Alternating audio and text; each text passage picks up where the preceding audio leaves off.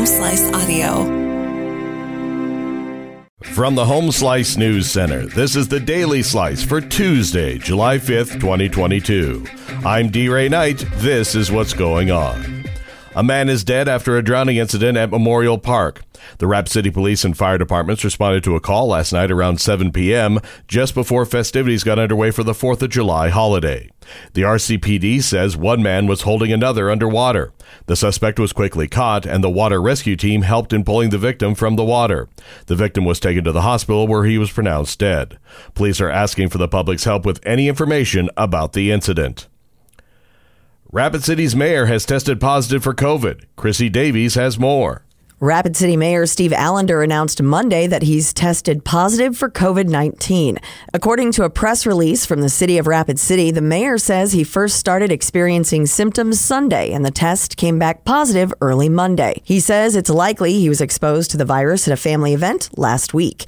Allender adds he's experiencing mild symptoms and plans not to be in the office for the rest of the week. City Council President Lance Lehman will chair this week's City Council meeting on Tuesday.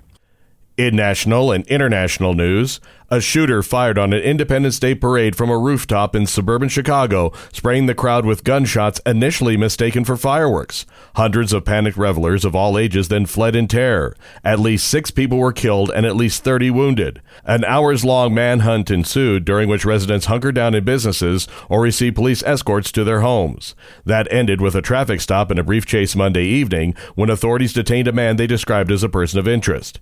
He has been identified as Robert E. Crimo III. Authorities have no motive for the attack in Highland Park, an affluent community of about 30,000 on Chicago's North Shore. More witnesses will be coming forth to testify in front of the January 6th committee. Chrissy Davies has the details.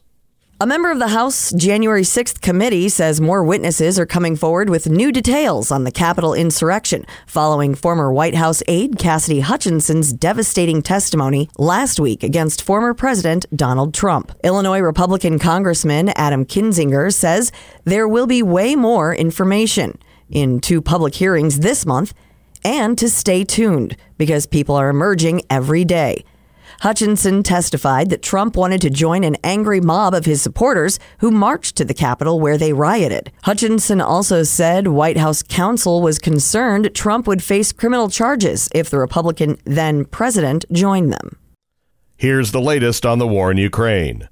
Russian President Vladimir Putin on Monday declared victory in the eastern Ukrainian region of Luhansk, one day after Ukrainian forces withdrew from their last remaining bulwark of resistance in the province. Putin's declaration came as Russian forces were trying to press their offensive deeper into eastern Ukraine after capturing the Luhansk stronghold of Lysychansk on Sunday. The Ukrainian General Staff said Russian forces are now focusing their efforts on pushing towards the Donetsk region, one of the 2 regions that make up the country's eastern industrial heartland of Donbas. About half of Donetsk is controlled by Russia. Your weather forecast from the Home Slice Weather Center. Cloudy early today with a chance of thunderstorms. Some may be severe this afternoon. High of 83, low tonight 64. And that was your Daily Slice for Tuesday, July 5th, 2022. The Daily Slice is a production of Home Slice Media Group, hosted by D-Ray Knight with Chrissy Davies and Amy Rose. Executive producer Mark Houston. Engineered by Chris Jacquez. I'm D-Ray Knight. Have a great day.